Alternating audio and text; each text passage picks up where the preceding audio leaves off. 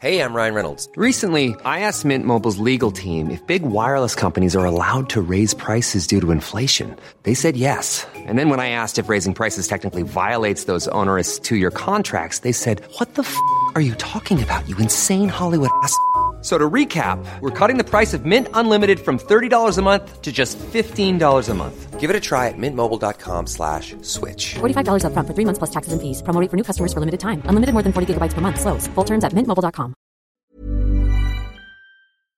This episode of Large Almond Latte is brought to you by Love Maxi Baby, handmade baby clothes and accessories from the Mornington Peninsula.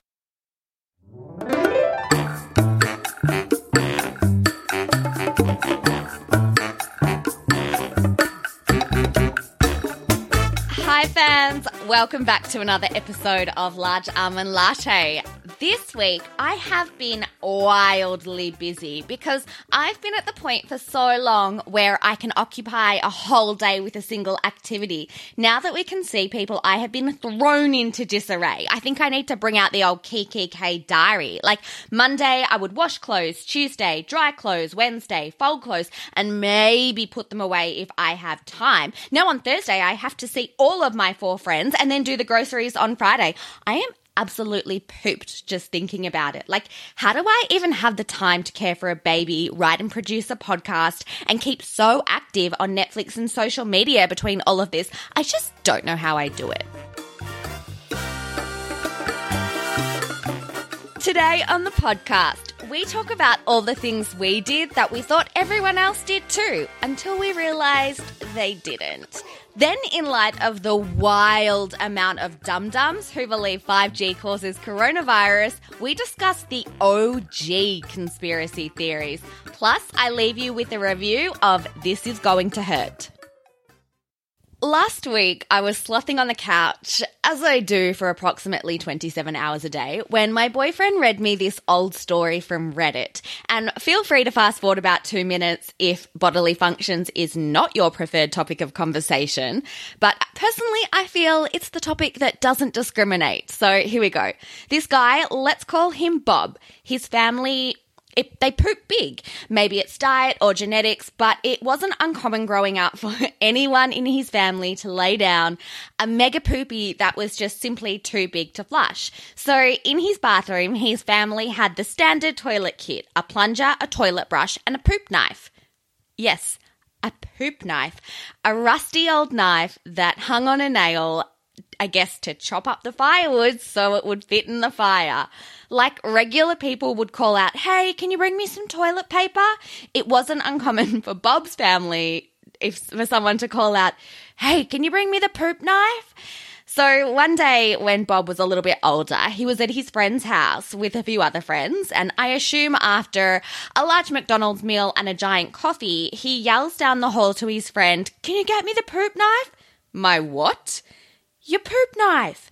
What the fuck is a poop knife? So Bob thinks maybe he just calls it something different. So he explains to his friend what he's after and what he needs it for. His friend is dying of laughter. Then the music stops and the rest of the friends start laughing. They confirm to Bob none of them have poop knives. It is not a thing. Mortified, Bob goes home and tells his wife that his friends don't have poop knives. His wife was equally horrified. It turns out she'd been using the rusty old knife hanging in their utility closet to open her online purchases and also had no idea what a poop knife was. Bob then confirmed she now has her own utility knife. So off the back of this story, I asked you fans in the Facebook group Large Almond Latte, what is your poop knife story? What's something that you thought was totally regular, only to have your world shook at its very foundations when you realised it in fact was not? And I can report that none of your families are as cooked as Bob's. The common thread through your poop knife stories is, aside from being not embarrassing at all actually, is that they stem from cultural experiences. They're all things you did growing up when you were inside the bubble of the 4 walls of your house essentially. And only when you strayed outside these cultural bubbles did you realise that it wasn't that what you were doing wasn't normal, it's just that there were alternative approaches. Strong white genes. They do not include a single strand of culinary DNA, which I have said before and I will say again. But that doesn't mean that we don't eat. So how did we go about it? Well, fan Brittany reminded me of something I had tucked away so deep in the corner of my mind, in the same place where I keep the memories of using Sun in for the first time. We did not cook with salt. Ever. And like fan Brittany also said, boy, was it a game changer. It's like you taste foods again for the very first time, only how they're meant to taste. Like, I don't think, maybe till I was about 20, I thought that salt was exclusive for takeaway chips. I thought it was super weird when, like, my friends would put it on chicken. I'd be like, what? And, like, I didn't even get salt on my McCain oven-baked chips at home. When I went on my first overseas trip, I bought my parents back these little kitsch salt and pepper shakers. And I don't think they got used because they actually didn't have salt and pepper in their house. A spice rack wasn't even in my vocabulary until I moved out of home. Literally, I'd only ever heard of oregano because I was in an exclusive relationship with Margarita Pizza. But basil or cumin, you could have told me that they were brands of ovens, and I would have believed you, because why would I know about oven brands when we grew up with our food being cooked in the microwave? As fan Sarah said, microwave cooking was good for mince. You could make a nice spag bowl, vegetables, and obviously nothing wild like a bok choy. We're talking frozen broccoli and cauliflower here. You could also cook your breakfast in the microwave. It's good for bacon and scrambled eggs. Honestly, there's no need for any other cooking utensils. To be fair, I think that microwave cooking was like a big deal in the 80s, because I feel like I've definitely seen some microwave cooking cookbooks. Now it makes me ugh. And when people cook at work using the microwave, like, oh, I cannot. It's disgusting because I'm cultured now.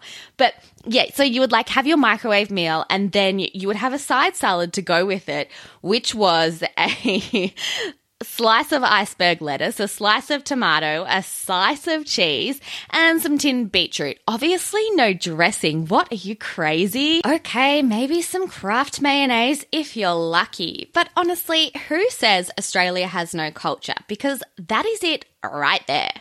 While we were eating our scrambled eggs from the microwave, Eileen was eating the dream. Bacon and eggs cooked on a fry pan, pancakes, steak, tacos, Doritos, Bickies, choc milk. She could watch the Cartoon Network all day long, go to the best restaurants, see the best new musicals. Honestly, Eileen sounds like your friend whose house you would go to, not because you really liked them, but because they had the best foods and did all the best stuff. You would really like her. She's actually the best. But Eileen wasn't growing up in the West living this best West life. She was growing up in Malaysia and thought this was totally normal until she met her husband, and he pointed out that none of these things are very Asian at all.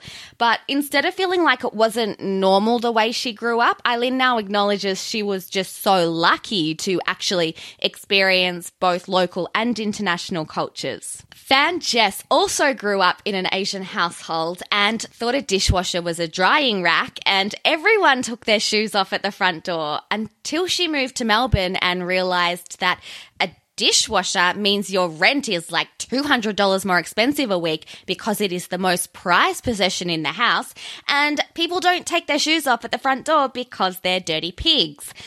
I cannot with the dishwasher. It's literally like having $1 million staring at you every day and not spending it. I froth my dishwasher. The shoes, though, I'm totally on board with. It should be a universal law to take your shoes off at the front door. It makes me feel physically sick when people put their shoes on a couch, and Jess and I discussed the absolute biggest domestic abomination is when someone puts their shoes on their bed. It's revolting. Gag reflex. Ugh. Like Into All the Boys I've Loved Before, when Lara Jean puts her feet on the bed with her shoes on. But Jess was like, she's Asian. She should know better. It's terrible. Yulia and Polina both grew up in Russia, where superstitions are a little bit more serious than simply walking under a ladder and getting 7 years bad luck. They're literally inseparable from everyday life. They're social etiquettes, and they are wild. Here are a few. If you marry on a leap year, you'll be a widow, which, like, what does the wedding industry do every leap year? That would be stressful. If you leave the house and forget something, it's a bad omen. You have to come back and look in the mirror. This is one that I feel we are all guilty of every time we go for brunch. If you eat with your keys on the table, someone will die. When you finish a bottle of vodka, the empty bottle needs to be laid to rest. Yes, Paulina used those words because you got to respect the vodka under the table. You can't just chuck it in the recycling bin. I love that there is one for vodka. So Yulia said that in Moscow and St. Petersburg, everyone believes this, so you kind of just follow along like, yeah, you're a sheep. But when she was around 18, she was like, hang on a second. And she said she switched her brain on and realized just maybe you could forget your sunnies when you leave the house and there would be no consequences. So lucky for you guys, and semi-disappointingly for me, you have no poop knife stories, but our little community is totally cultured. Whoever invented itty bitty baby bibs was having a laugh because babies love mess more than they love demanding a feed just as you've cooked a nice delicious dinner for yourself. Using an itty bitty baby bib is like bringing a knife to a gunfight. Absolutely useless. That's why Catherine gave birth to Love Maxi Baby. She wanted bibs that were big enough to actually be effective. So she created a range of big bibs with, this is key, super absorbent towel backing. Love Maxi Baby also makes teething rings, harem pants, rompers, headbands, and wet bags. My favourite part is that you can create your own mix and match cute as a button little sets, and they're all made to order. There's no basic patterns you find in everyday shops. They're all colourful and unique. So when you enter your baby in a baby modelling competition, they really do stand out from the crowd. As a newly frugal person, I hate spending lots of money on baby things that will either get destroyed or grown out of in a week. So I love that not only am I supporting a small business in these tough times, but for handmade quality goods, it's a really good price point. You can order Love Maxi Baby through Insta at love.maxi.baby or Facebook at love.maxi.baby. You can have your product delivered or you can arrange for pickup on the Mornington Peninsula.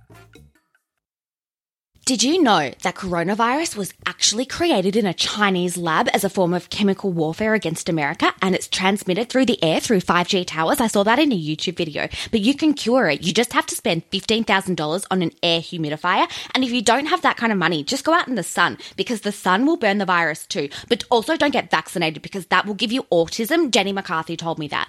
Ugh, conspiracy theories are for losers. And I'm not being mean. That's a direct quote from a political scientist, Joseph Usinski, who specializes in the study of conspiracy theories. So you can quote that in your next thesis. But, okay, conspiracy theories aren't all bad. They promote critical analysis, open-mindedness, and sometimes, like in the case of the Secret Service murdering JFK and not Lee Harvey Oswald, they actually turn out to be 100% true. But like anything, there's a spectrum from the legitimately harmful territory of Pete Evans to the unharmful, alarmingly large amount of Americans, 66 million to be precise, that believe in Roswell. And then there's the, who cares if it's true, it's quality entertainment, and those are the conspiracy theories we'll be discussing today. You might think that the world is run by politicians, but you'd be wrong. Well, like half wrong, because they might be politicians, they're just not human, they're lizard people. This absolute cooker, or New Age philosopher, as he likes to be referred to, David Icke, popularized, and let's use that term popularized loosely. It's popular because it's so wild. He popularized this theory that humans in costumes rule the world. He has written 20 books about it, and since they're all like 350,000 words, it must be jammed packed with evidence and not theory. He talks of a predatory reptilian race that has enslaved humanity. They feed off the energy of children and conduct satanic rituals where they drink the blood of children. Now, apparently, Stanley Kubrick was one of these lizard people, and he tried to expose them in his movie Eyes Wide Shut. You know, the like sex orgy one with Nicole Kidman and Tom Cruise? He showed one of these satanic rituals, 20 minutes of the movie where they showed the ritual got cut and they only showed a mild version. Then he died. Coincidence? I don't think so. all of the most global players in the world are lizards. Well, coincidentally, more so the white ones, because this is a white man's theory, and somehow I just feel that people that believe and created this theory aren't just super globally aware. We're talking Queen Elizabeth, Obama, George W. Bush, Bill and Hillary, Katy Perry and Justin Bieber are all among the shape-shifting lizard elite ruling us. And of course, the king and queen of the Illuminati, Jay-Z and Beyonce. Because unsurprisingly, the lizard people are also behind the Freemasons and Illuminati. Duh, 4% of Americans believe that, which, I don't know, explains a lot, but also feels like way too many. There are literally hundreds of websites. It is an absolute black hole on this. And you can see where celebrities have been caught like mid-movement. So obviously like their skin is moving, but it looks like lizard scales. Now, I do not want to alarm you at all, but there is a lizard apocalypse coming, which probably explains the amount of doomsday preppers in the world. So I have put together a list of signs of the lizard elite so you can best be prepared to identify our alien overlords. First one, green, hazel, or blue eyes. Good, that really narrows it down. True red or redding hair. Now, I know I should be really worried since I live with a redhead, but since he's currently on the dole and only ruling his Xbox controller, I feel like I'm probably safe. Low blood pressure, unexplained scars, a sense of not belonging to the human race, love of space and aliens, ESP, alien contacts. I don't know, I think if you know someone that's showing some of those last few signs, regardless of their genus, I just don't think you'd want to be around them. So the probability of this being true, like maybe 0.5 out of 10. You guys, you know I'm not Beyonce's biggest fan, so it's really no shock to me that not only is she a lizard, but she's also a dirty liar. Apparently, Beyonce is actually 46 and not 38 as she claims to be. But what I'm interested to know is, was she born a lizard 46 years ago or a human? Apparently, there's a birth certificate from the Department of Health in Texas that supposedly shows that her birth year is 1974. Then, Gabrielle Union, you know from Bring It On, she says she's been friends with Bey since they were teens, and Gabrielle is 48. Yes, I know. I think that maybe she's the one lying about her age because she looks 25. Unsurprisingly, I could not find a copy of said birth certificate anywhere on the interwebs, but I did find a TMZ article, and since they are the first to break many and important news stories, such as Bruce Jenner transitioning, it's probably true. Also, a rando Columbia Records employee said he saw her driver's license this one time, so... Anyway, because of this, some people believe that Solange is actually Bey's daughter and Tina is her sister. Oh my God. Now, I'm not a lawyer, but there is absolutely no facts whatsoever to support this one. But I don't know, since she is a lizard overlord, maybe it is true. Like maybe a 2 out of 10 chance. Now, this one really upsets me because I love Khloe Kardashian in her many various forms. But a lot of people think that Khloe Kardashian is O.J. Simpson's daughter. The Kardashians were friends with the Simpsons before O.J. did or didn't kill his wife. Khloe's stepdad Robert represented O.J. in the trial, while Chris sat on the other side of the courtroom with Nicole, the wife's family. Controversial. In a 2009 episode of Keeping Up with the Kardashians, Khloe genuinely asked Chris if she's adopted because she's like, I don't look like any of my siblings. Maybe just because she hadn't had as much surgery as they had yet. I don't know. Then in 2012, Chris is like, you know what, Khloe, get a DNA test to prove Robert is your dad. And then Khloe responds with this classic Khloe gem. Seriously, my dad is Robert Kardashian. My other dad is Bruce Jenner. If you fucked other people during your marriage, go and worry. So good.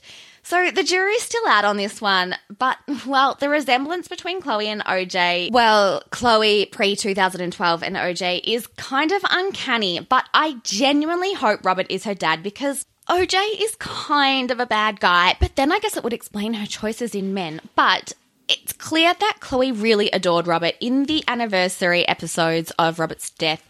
It's devastating to watch. I really want this to be 0 out of 10. I just feel like it's higher, unfortunately. It's honestly probably like 50-50. Speaking of children born out of wedlock, apparently Prince Harry isn't Prince Charles's son. Or maybe the British tabloids just needed something to talk about because they're worse than a paper cut, and they always need to have a handful of people in the royal family that help them sell trashy stories. Currently it's Meghan, it's been Fergie, and before that it was Diana. But this part is actually true. In the most British scandal possible, Princess Diana had an affair with her horse riding instructor, James Hewitt. So yeah, that part was actually confirmed. Imagine all the places they banged. Harry was probably conceived in the stables. As it turns out, this guy's also a ranger. So, he must be a lizard too. So yeah, of course the tabloids went wild with the insinuation that he must be Harry's daddy. But yeah, he's got red hair. It's kind of like saying all blondes look alike, and really they don't. And the older Harry gets, the more his hairline really aligns with William's and Charles. Like, all three of them are screaming for a few feathers. But the royals could literally cover up anything, so there's always a tiny chance it could be true, like maybe 3 out of 10. Speaking of royal conspiracies, apparently the Queen also orchestrated Princess Diana's death because she was pregnant with Dodi's baby, and that was just too much because he was a Muslim. It's said that MI6 actually killed her, and then they staged it to look like a crash. The first ep of season 5 of Scandal gives a nod to this. It's a great ep, and Shonda can never be wrong. So, I don't know. It sounds really far-fetched, but it's also supported by Dodi Fayed's mum. So, I don't know, maybe like a 4 out of 10. This one is a quickie bit of goodie. Some antique dealer listed a photo on eBay taken in 1870, and he is adamant the man in the photo is Nicolas Cage. And obviously, in order for him to still be alive, he must be a vampire. I don't think this theory would have any value if it wasn't Nicolas Cage. But true or not, I don't know, maybe 2 out of 10? I am a big believer in questioning everything. It's critical analysis. It's how you create your own opinion. But if you're going to create a persuasive argument and try and sell it to the world, there's one thing it really needs, and that is substantiation. Everyone's entitled to their own opinion, but they're not entitled to their own facts. Unfortunately, it feels like more and more people in this world are making up their own facts, and with the power of globalization and social media, people like Pete Evans do get to spread their bullshit far and wide. And it becomes a genuine threat to humanity and a real problem. And I think the bottom line is, if you're being sold an argument or a conspiracy theory, think about whether it would hold up in a court of law, if that YouTube video would be sufficient evidence to prove that 5G causes coronavirus. No, it wouldn't, so it's probably not true. That being said, stupid people provide us with entertainment. So I think with the ones that we've just discussed, as long as they're not doing any harm, they can just give us a bit of a giggle. This Is Going to Hurt is a series of diary entries from a junior doctor working in the NHS in the early noughties, Adam Kay. Throughout the entries, the book tracks his career as a junior doctor while highlighting the gross neglect and mistreatment of doctors in the NHS, all infused with a significant amount of wit. I've never personally experienced the NHS, but it sounds completely fucked and I never want to. Like, if it's a game of would you rather be treated by the NHS or be treated at Seattle Grace Hospital, where you probably have like a 1 in 3 chance of survival because everyone dies in Grey's Anatomy, I don't know, I'd probably still want to go to Seattle Grace. Adam talks of not being able to take sick days, not being able to go on holidays, to weddings, because he can't get his shift covered. He loses friends, sleep, and eventually he loses his girlfriend, all for £6 an hour. This sounds a lot like my first job, but we actually made it practice to calm ourselves by saying, it's okay, we're not saving lives.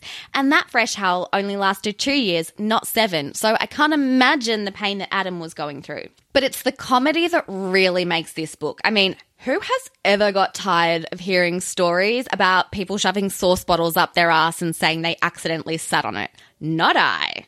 He tells stories of absolutely loose units, like the couple that named their baby Satan, Sayton, or the couple that was so rude while he was giving the wife a Caesar, he cut her a little bit longer so when he stitched her up, he accidentally maimed her dolphin tattoo.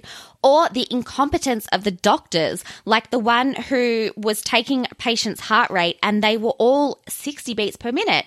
And he realized that the doctor was just holding the pulse and then counting the number of seconds in a minute.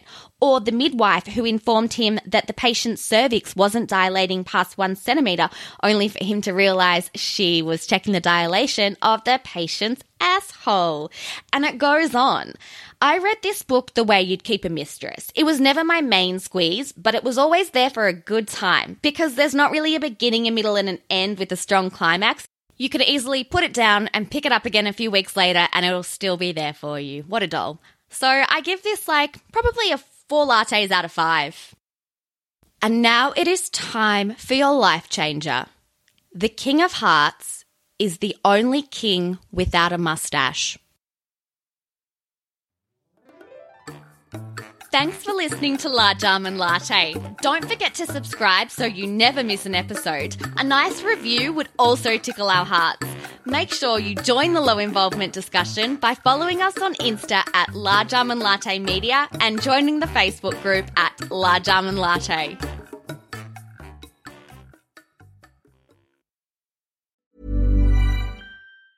Planning for your next trip?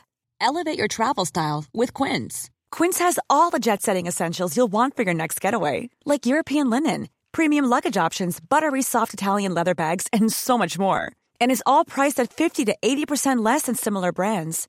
Plus, Quince only works with factories that use safe and ethical manufacturing practices. Pack your bags with high-quality essentials you'll be wearing for vacations to come with Quince. Go to quince.com/pack for free shipping and 365-day returns.